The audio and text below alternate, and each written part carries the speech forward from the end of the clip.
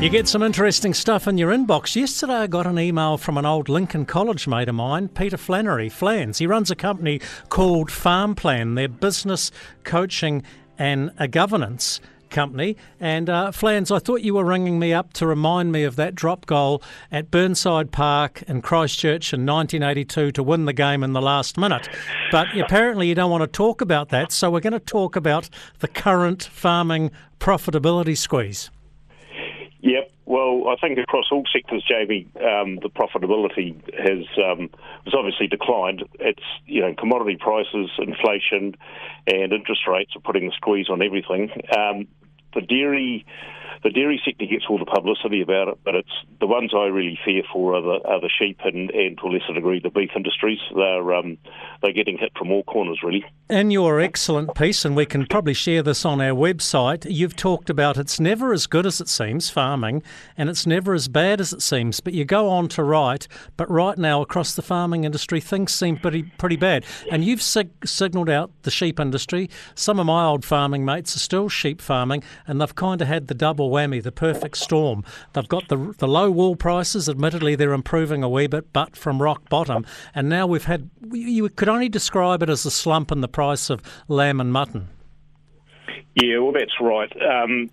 I remember, if I go back to November 2019 and reviewing budgets at this time of the year, and things are looking pretty good, really. And, of course, COVID came along, couldn't get lambs killed. It got quite dry in Southland, more stock on than people wanted. The schedule price dropped, user and poor condition going to lambing, and it's never really recovered from that. And just at a time in 2019, I thought, shit, we've finally cracked it.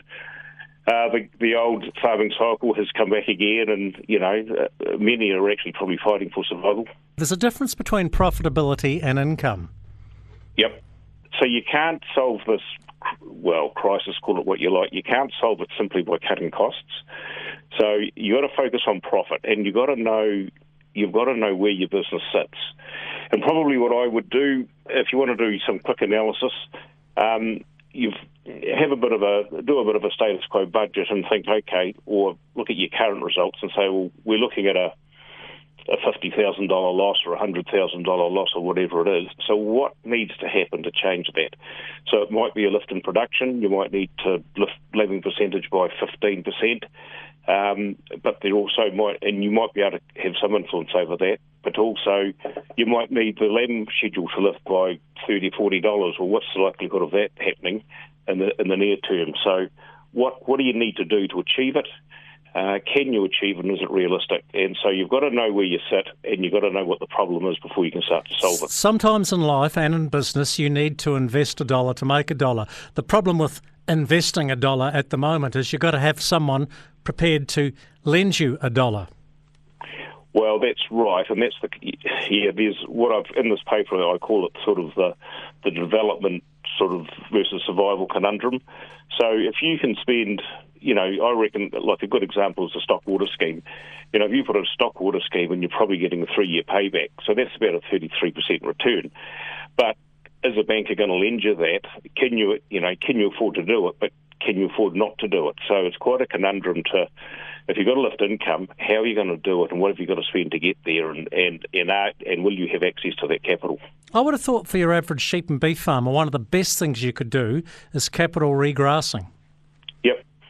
Yeah, so there's that, and again, coming back to that development plan, if you've sort of gone to the extent of draining a paddock, then you need to carry on. So regrassing, fertilise it, get the fencing right, but that's all very well and good, but it takes time, it takes money, and it takes courage to actually be able to do it when you've got a bank manager looking over your shoulder. Well, this is an excellent paper, The Current Farming Profitability Squeeze by Peter Flannery. And actually, it was Graham Berber who passed me the ball at Burnside Park.